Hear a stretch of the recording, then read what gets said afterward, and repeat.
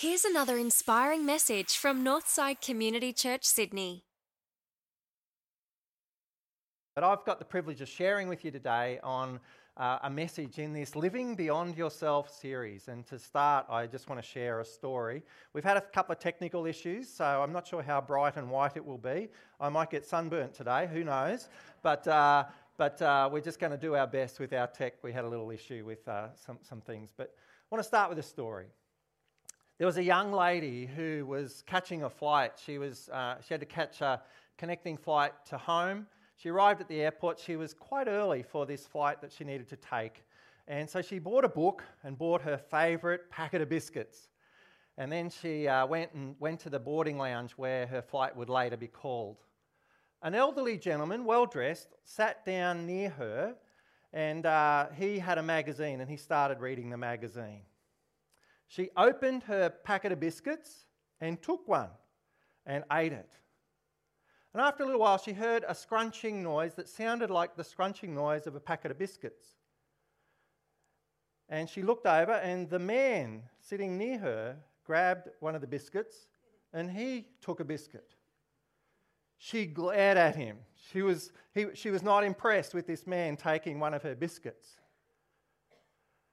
And then she took another biscuit and ate it. She read her book, and after a little while, she heard again the scrunching noise of a packet of biscuits. She looked over, and there that man, this elderly man, dressed well, was also taking another biscuit. Her anger levels were starting to grow. She glared at him again, didn't say anything, glared at him, and while he ate this biscuit.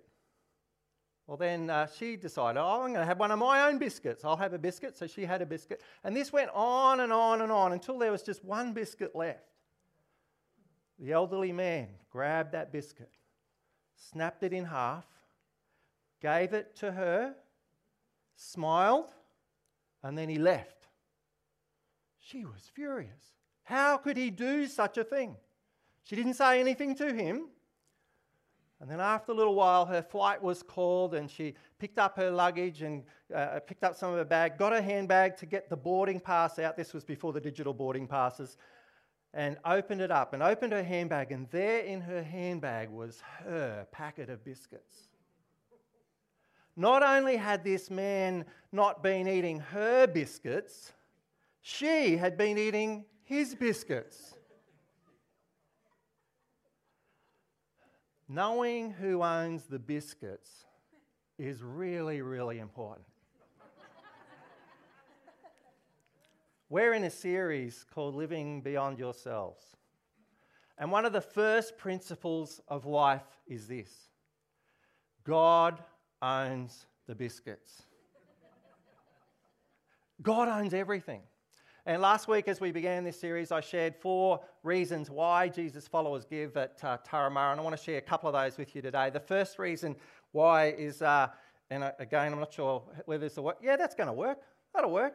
Yeah, it's just not in the colours. The colours, something went wrong there. But anyway, we give because God owns everything and he provides everything, and we're his stewards. That's one of the reasons we give. Psalm 24 says this: "The earth is the Lord's and everything in it, the people and the world and all who live in it." In other words, God owns and provides everything for life. Did you know that the scriptures, the Bible actually says that even our capacity to earn money is a gift from God?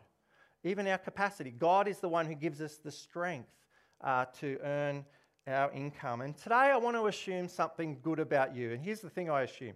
I assume that you want to be a good steward. I assume that you want to be a good steward of the resources that God has entrusted to you, that you want to be a good steward, and you want to know how to be a good steward. You know, we as a church, we have a vision, we have a mission, and we have values. And our mission as a church is this: being followers of Jesus who make followers of Jesus. That's our mission statement. The mission is the why behind the vision and our values. Our mission is being followers of Jesus who make followers of Jesus. And so that's why we preach about Jesus. That's why we talk about Jesus, who he is, what he's done, what he says, how he encourages us to live, and his invitation to follow him. And what does it mean to be a follower of him? Did you know that out of the many stories that Jesus told, 2 out of every 3 of the stories that he told mention money? 2 out of every 3. In the book of Matthew, Mark, Luke and John, 1 in every 10 verses mentions money. It's fascinating. I don't know why it's 1 in 10. There could be a reason why it's 1 in 10. We'll look at that a little bit later, but 1 in 10. So Jesus speaks a lot about money, and I find Jesus was crystal clear when he spoke about money. He said things like this: you can't serve God and money. One of the reasons Jesus said that is he knew that money would be something that would compete in our life for who we are, who we give our allegiance to. Who is really the boss or the Lord of our life? Jesus basically says it's going to be either money or it's going to be God. That's basically what Jesus is saying. And Jesus is saying you can't serve both. Jesus said also things like this: where you put your treasure, that's where your heart will be also. And I don't know if you've noticed this, but when you buy something new, what happens? A bit of your heart goes into it, doesn't it? Where you put your treasure, your heart follows. And that's why Jesus encourages us to put our treasure in heaven, because that's where our heart is heading. Heaven. So why is it that Jesus talks so much about money? There was a man by the name of Richard Halverson. He was a chaplain to the US Senate in the year 1981 to 1995. 15 years as the chaplain to the US Senate. And he said this: Jesus Christ said more about money than about any other single thing. Because when it comes to a person's real nature, their character, money is of first importance. Money is an exact index to a person's true character. All through Scripture, there is an intimate correlation between the development of a person's character and how they handle money. That's so true. You know, as a young fella, I wanted to be rich. You know, and when I've taught religious instruction in schools and asked year 7 and 8 students, what do you want to be when you grow up? Rich, wealthy often came up. And it's just one of those things. But I wanted to be rich. And one of the things that God did in my life was he helped me. And through my relationship with Wendy, there's been a growing generosity in my own life. There's so much generosity in Wendy, and I've learnt a lot from her about generosity. And the thing that I had to do, because in my heart, there was this, in my heart, like there's my physical heart, but my spiritual heart, there's this thing called the money monster. And the money monster wants to be fed. And the money monster what that means is this: the money monster wants to be the boss. And one of the things that I've learned is that through generous giving, I dethrone the money monster. I dethrone materialism from my own heart by being generous. And that's why we give generously. We give generously to dethrone materialism from our heart. And generosity is the only antidote to the materialism money monster of our culture. It's the only antidote. Being generous with what God has already trusted us. Remember, who owns the biscuits? God owns everything. Everything that we have, all that we are stewards. We are managers and stewards of what God has entrusted to our care. But I can hear some of you saying, you know what, hang on, Barry, I've earned what I've got. I've worked hard for what I've got. Yes, you have. But if it wasn't for God, you wouldn't even be able to take your next breath. God is the one who gives us life and everything else for our enjoyment so that we might be a blessing to others. So that's some of the reasons why we give. And so there are 2 ways to live our life. One of the ways to live is to be open-handed. The other is to be tight-fisted. And every one of us here today, our life is going to be either more like a river or a reservoir. And what do reservoirs do? Reservoirs hold water. They get water in, but they hold water, they store water, but without that reservoir letting water out or new fresh water in, guess what happens to that reservoir? it gets stinky, it gets stagnant. But rivers, on the other hand, rivers give life downstream. Rivers provide for plants and animals and life downstream. And our lives will either be more like a river or a reservoir. A river or a reservoir. And I want to invite you today to be more like a river. Rivers, not only do they give life, but there's also times in the river's life where there's different storage compartments as well. And that's also helpful for us to have. The question I want to look at today is, how much do Jesus' followers give? And we're just going to have a quick look through the Bible. We're just going to have a very quick journey through giving in the Bible. And we're just going to scratch the surface today. Just scratch the surface. The first one is this. In the Old Testament, there's two parts to the Bible. The Old Testament, which is God's relationship with people before Jesus, and the New Testament, God's relationship with people as Jesus came. And there's, in the first book of the Bible, Genesis, there's a story about a guy called Abram.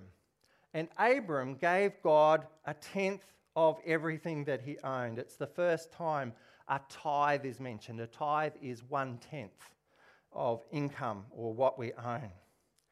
And in the Old Testament, offerings were given as well. There were offerings above the tithe. And there's a guy who's done a study throughout of the whole Old Testament and studied how much did God's people in the Old Testament give to God. How much? And the percentage that they gave was 22% of their income. They would give a tithe of their income. Every third year, they would give another tithe above that.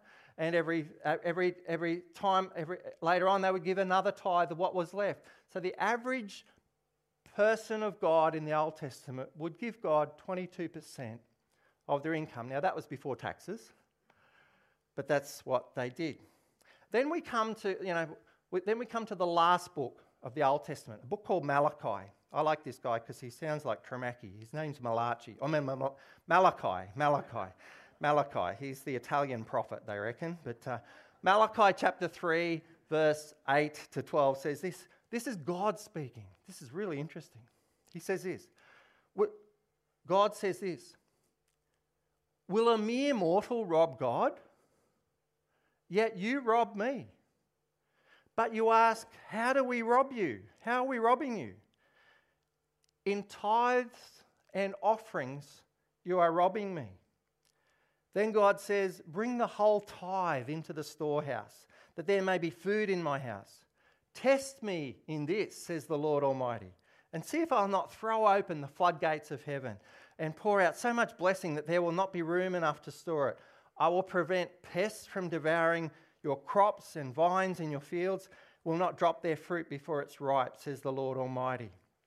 Then all the nations of the land will call you blessed. All the nations will call you blessed, for yours will be a delightful land, says the Lord Almighty. Now, this is the only time in the whole Bible where God invites people to put him to the test. The only time. The only circumstance throughout the whole Bible where God actually invites us to put him to the test is in this area of trusting him with a tenth of what he's given us, to give it back to him and to trust him that we can live on the 90%. And God invites people to test him. And there's some promises in this passage. There's a promise, there's 3 promises here. And the promises are that God will provide abundantly for us. There's the promise that God will protect our income and protect our source of income. That's what it means by the vines and the crops not being destroyed. And then there's also the provision that our lives will be a blessing to others. 3 beautiful promises with tithing. He'll provide our needs, he'll protect our income, and we will be a blessing to others. Now, that's the Old Testament, but hang on, what about Jesus? What did Jesus say about this? The Old Testament principle was giving to God tithes and offerings, and then Jesus comes along. And Jesus had a lot to say about money, as we know, and then Jesus said this in Matthew 23, verse 23. We're going to look at a bunch of scriptures that Jesus said. He said this, "Woe to you, you teachers of the law and Pharisees. Jesus is talking to the religious leaders of the day. He says, you hypocrites. What's a hypocrite? A hypocrite is an actor. Someone who is acting out. And he says this, you give 1/10 of your spices, mint, dill, and cumin. But you have neglected the more important matters of the law, justice, mercy, and faithfulness. You should have practiced the latter without neglecting the former. What is Jesus saying here? Jesus is saying that justice is important, that mercy is important, that faithfulness is important, but he's also saying the tithe is also what it means to be a follower of God as well. You know what tithing is? Some of you have got children and had children, but here's the thing. Tithing is like the toddler taking their first steps. That's what tithing is. Tithing is the toddler's first steps. They're not the most great steps. They're not the last steps. But they're the beginning steps of giving. If you aren't a Jesus follower watching online today or in the room today, if you're not yet a Jesus follower, you go, here we go. The church is talking about money. Here's the reason why we talk about money. It's about who owns the biscuits. It's about who owns the biscuits, really. And the thing with tithing, if you aren't a Jesus follower yet, I want to invite you to know that Jesus loved you so much that he gave his best. He gave his life for you. And if you are a Jesus follower, then I want to invite you to consider that Jesus has given you so much, and part of what it means to be a follower is to give back to him. If you are a Jesus follower, I want you to understand this. Jesus never suggested giving any less than the tithe.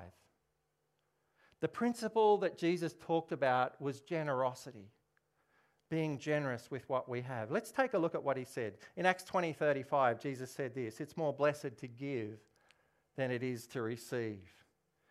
It's interesting that Jesus had conversations with rich people and poor people, and he talked about rich people and poor people. And we're going to have a quick look at some of those stories. There was a rich man who came to Jesus. He wanted to get eternal life, and he asked Jesus, how do I have eternal life? And Jesus said, well, the commandments, do this, don't do that, do this, don't do that. And this rich man said to Jesus, all these I've kept since I was a boy. And Jesus loved this guy and looked at him, and Jesus said this to him. Jesus heard this man's response. This man was a good living, well-to-do, rich man. And then Jesus said this to him. When Jesus heard what he said to him, you still lack one thing. Sell everything you have and give it to the poor. Now that's a big thing to call. And you will have treasures in heaven, and then come follow me. And when the rich man heard this, he became very sad because he was extremely wealthy. Jesus knows your heart and my heart. He knew the heart of this man. He looked into his heart and he saw that this man's God was money. And from what we know and what we understand, this man didn't become a follower of Jesus. Why? Because money was his God. And when Jesus says, sell it all and give it away and give it to the poor, Jesus is inviting him to do a commandment that he hasn't followed yet. To love God with all we've got and to love your neighbour as yourself. And this man wasn't prepared to do it. There's another story about another rich man. His name was Zacchaeus. It's in the next chapter, Luke 18, the next chapter, Luke 19. Zacchaeus was a thief. He stole from others in order to pocket it for himself. He was a short guy, and Jesus went to Zacchaeus' house, and Jesus treated Zacchaeus like he's treated him with grace and kindness. And what happened with Zacchaeus is his heart changed, and then he stood up and he declared this to people. He said this, Zacchaeus stood up and said to the Lord, look, Lord, here and now I'm going to give half of my possessions to the poor.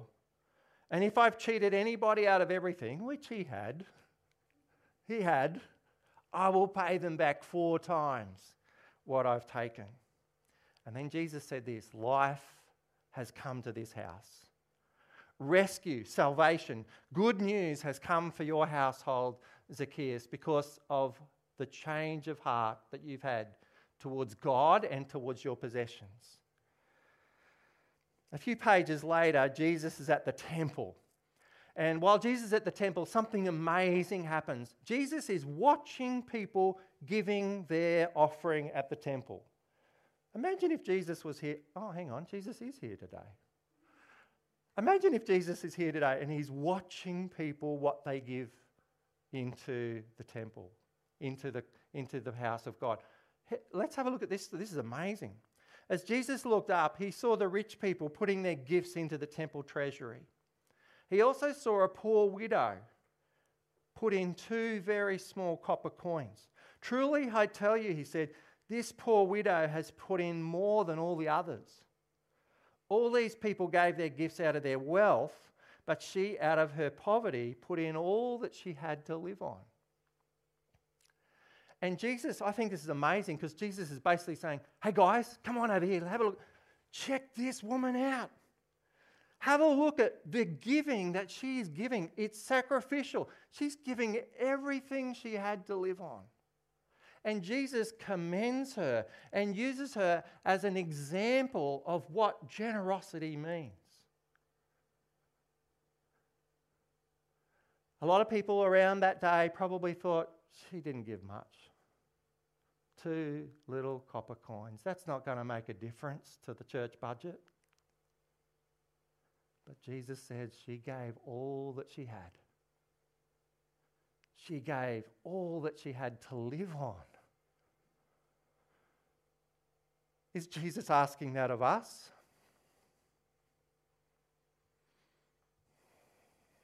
Yes, he is. Because Jesus gave everything that he had for us. He gave it all. And here's the thing about generosity. We need to understand that God is the one who's given it to us and we're just managers. Everything we have is a gift from God and we are managers of the resources that he's entrusted to us. I don't know anyone who has taken any money with them when they died. No one takes their money with them. But Jesus said you can send it on ahead. That's what he means by treasure in heaven. Through our generosity, we store up treasures in heaven. So, what do we give? How much? Well, let's look at 1 Corinthians chapter 16. I know we're looking at a few passages of the Bible, but this will help us, I think, as we round this off. Paul talked about this in 1 Corinthians 16. He said this, now about the collection for the Lord's people, do what I told the Galatian churches to do. On the first day of every week, each one of you should set aside a sum of money in keeping with your income, saving it up so that when I come, no collections will have to be made. As we look at that passage, there's a couple of things I just want to bring out. Firstly, giving is an act of worship. It's an act of worship. The reason he said on the first day of the week is in those days they didn't have FPOS machines and internet banking. They would bring their income. The first day of the week was the day of worship, and giving was a part of their worship activity. And some people will give cash, and some people today will give through internet, and some people today will give through Tithely, and many people give that way in our church. Second thing I want to share is it's important that you plan your giving. Plan your giving in advance. Here's the thing, generous people don't give sporadically. They have a plan. They have a plan to honour God. And give regularly. How often do you give? Well, not just every now and then or when you think about it or when something happens in the service and you feel moved to give. No, that's not what it's about. We give in a planned way. It could be the first day of the week. For Wendy and I, for all of our married life, and for Wendy as a single person and me as a single person, we would give. You get your pay, whether it's weekly or fortnightly, and then out of that pay, take off the top 10%, give it to God. And here's the thing I've learned through car loans and mortgage and doing degrees and masters and study and paying through the nose for all of those things. Over the years of my life, here's what I found. God has provided my needs. I haven't gone without. He's supplied. I'm alive. I haven't starved to death. I've been able to meet the bills. There's been times when I had $1 in the bank account and that's all I had. That's all I had. $1 in the late 90s. I remember it. And it was a stretch to give the 10th. But God's been faithful. He's been good. And He provides and He cares. And some of you are thinking, hang on a minute, Barry, you're not living in 2023, interest rates, house prices. You know, people were saying the same thing back in the 90s. Back in the 80s, 18% interest rates. God is faithful. He's good. So here's what I want to invite you to do. What did Jesus' followers give? Start giving a tithe. Start with that. Remember the story of the biscuits? It all belongs to God anyway. Don't rob God by refusing to tithe. Tithing is the training wheels. You know, when a kid starts to learn to ride a bike, the training wheels are there. Tithing is the training wheels of giving. It's the training wheels. And from there you can take the training wheels off and go beyond. Question, raise your hand today if you gave the top 10% of what you earn to God. Raise your hand today if you did that, you would die. I don't see any hands raised, which is what a pastor often doesn't want to see in church. You see, you can survive. We can survive. And so, for those of you who aren't yet in this practice of tithing, I want to invite you for a challenge. And here's the challenge. Try for 90 days. That's 3 months. Between here and Christmas, give God 1/10 of all you earn. If you're not up to giving a tithe, give God 1/10 of all you earn for the next 90 days. Put Him to the test. Put Him to the test, because God actually invites us to put Him to the test. And see what God will do. I'm inviting you to put your trust in God as God, not as your money as God. I'm inviting you to trust God as God. Put Him to the test and watch what He does. Trust Him for 90 days to give a tithe and see what He does. I invite you to take up that chest. And here's another one. As God increases your income, grow your faith by increasing the percentage. There are some Jesus followers who give 15%, others give 20%. I've heard of some who give 50%. They've maybe got a business. I've heard of some who give 90%. And I even know some people who somehow God has provided for them and they give 100% because they've got enough to live on. So I invite you to do that. Here's the principle I've learnt. You can't outgive God. You can't. You can't outgive God. You know, in a moment we're going to share in communion. And communion is a celebration every week of the generosity of God, of the goodness of God who loved us so much that He gave His all. Before we share in communion, I want to tell you a story. There's a guy by the name of Charles Studd. Charles Studd was an English cricketer, Jordan. He was an English cricketer, and he was, at 22 years old, he played in 1882 for the English cricket team against Australia. And he was a fine batsman and a fine bowler. And he was an heir to great wealth. And he played in the first Ashes. And Charles Studd had his life all mapped out for him he was going to be a fantastic cricketer. But he knew that God had something different for him. And he was an heir to great wealth. And so when he inherited everything, he gave everything he inherited towards missions. And then he became a follower of Jesus. He became a missionary. He served in China, in India, and in Africa. And Charles Studd is famous for a couple of great sayings that are true. One of them is this: only one life to live, it will soon be past. Only what's done for Jesus will truly last. Love that quote. But he's also famous for this. This was the motto of his life, and I'll share this on the screen. He said, if Jesus Christ is God and he died for me, then no sacrifice can be too great for me to give to him. And today we remember the sacrifice of Jesus. And because of the sacrifice and generosity of Jesus, we are blessed. We have forgiveness and hope and all the things that Kristen prayed about before, love and peace. We have those things. In this time, let's be grateful. Let's be grateful for Jesus and let God search your heart to see if you can become more like Jesus and become a person of generosity. I'm aware that today may have sparked questions, but the most important thing is that you be a follower of Jesus. Follower of Jesus. Remember as we eat. This is a biscuit. This is a biscuit. And Jesus gave his all for us. Let's remember him. And let's remember that we owe our lives to him. Let's be grateful. Let's remember Jesus in communion. Well, thanks for tuning in. If you'd like to find out more about Northside, visit northsidechurch.org.au.